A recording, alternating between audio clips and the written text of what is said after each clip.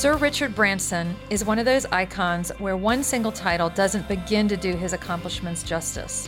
He's launched hundreds of businesses across several different industries. He's an entrepreneur, he's an adventurer, he's a philanthropist. I had the opportunity to interview Richard at a recent event hosted by SAP Qualtrics. What's interesting about Richard is that just about every business he's launched began with him identifying a gap in experience, where he saw an opportunity to reinvent or improve an experience and disrupt an industry. He was kind enough to let us use some of the highlights for this episode. I hope you enjoy my conversation with Sir Richard Branson, and I hope you'll also continue to give me your feedback. You're listening to A Call to Lead, a different kind of leadership podcast, brought to you by SAP, the world's largest provider of enterprise application software. SAP engineers solutions to help companies become best-run businesses by transforming industries, growing economies, lifting up societies, and sustaining our environment. Because it's the best-run businesses that make the world run better. So, I'm the warm-up act today, I hear. I think we got a pretty good warm-up act. I was in South Africa, and I was walking through anybody from South Africa? Did I hear a whoop? I was walking through a shopping center about a year ago, and a few people came up and stopped me and asked if they'd have a picture with me, and so I put my arm around them and I smiled, and I went into a shop to buy some clothes, and suddenly all this massive crowd of people started coming outside the shop, and the shopkeeper said we better close the door, and I thought, well, I thought I was reasonably popular in South Africa, but not that popular. And then I was brought down to earth with a bump. There was Oprah standing, buying something in the shop. So maybe warm-up act is my just place today. So. When we saw the opening video, we saw a lot of amazing things that you're doing around purpose. And you've been focused on purpose and giving back long before it was something that every company was really talking about today. How important do you see that in the role of business today, and how important do you feel that will be for the generations like Gen Z and the generations that are coming into the workforce today? I think it's extremely important. We cannot leave it to governments and the social sector to sort out the world's problems. We as entrepreneurs in this room can, obviously look at our own businesses and make sure that they're going well. We have a something at Virgin where, the first thing you do is you draw a circle around yourself, and you make sure that you're looking after yourself, that you find time, to keep fit, to keep healthy. You get the right balance. Yes, party, but don't have it so you're the next day you're longing for the following day and every day. So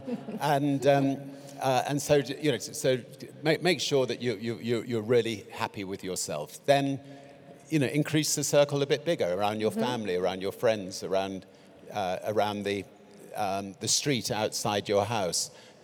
Make sure that the old lady who doesn't have any friends, who doesn't have any relatives to give a hamper at Christmas, make sure you give her something.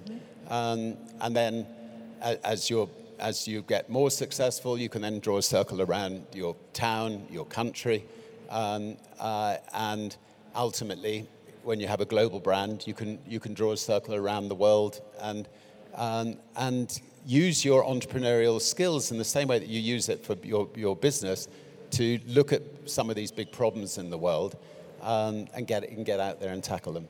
Talk to us a little bit about some of your leadership philosophies around creating a great culture and building great employees, happy employees. In America, the amount of holidays that people are given who work for American companies is, I think, something of a disgrace. How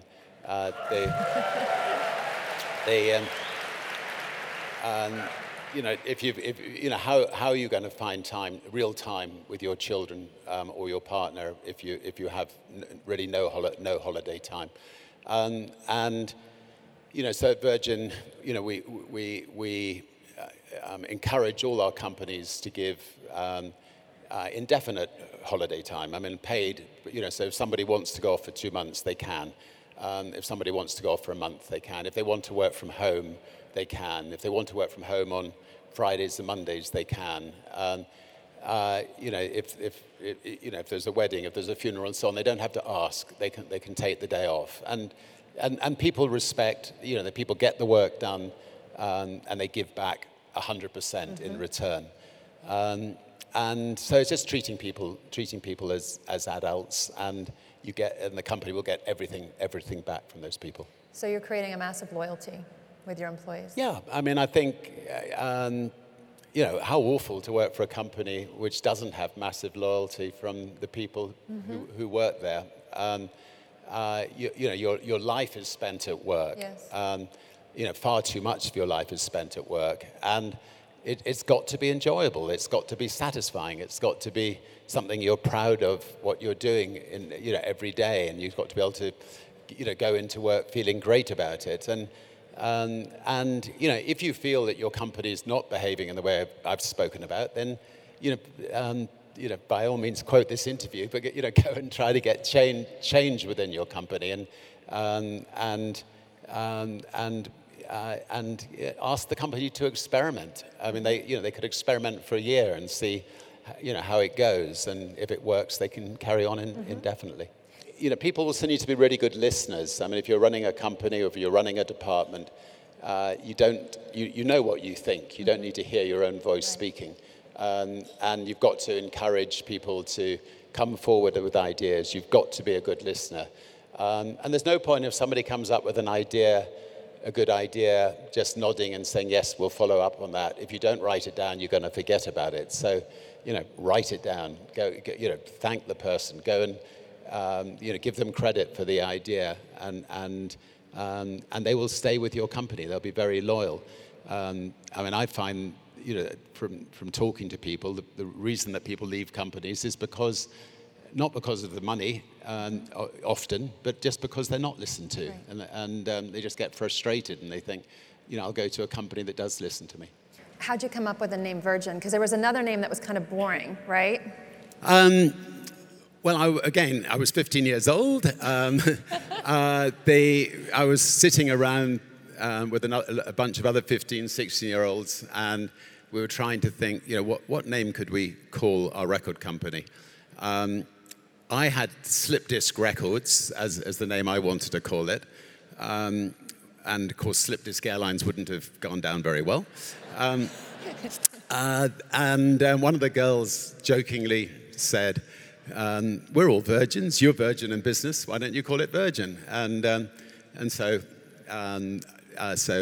we settled on the name Virgin. And I then had 4 years trying to get it registered in the registry office. They said Virgin is rude, and we can't possibly register it. And in the end, I got the English dictionary out, and I saw that Virgin was the opposite of rude. It was pure, untouched, unblemished, perfection. So in the end, they relented, and we registered the name, which has been quite important to us. So Richard, it has been an honor, privilege, and a whole lot of fun to have you here with us today. Thank you for being here. Ladies and gentlemen, please. Thank you. Thanks, everybody. Thank you.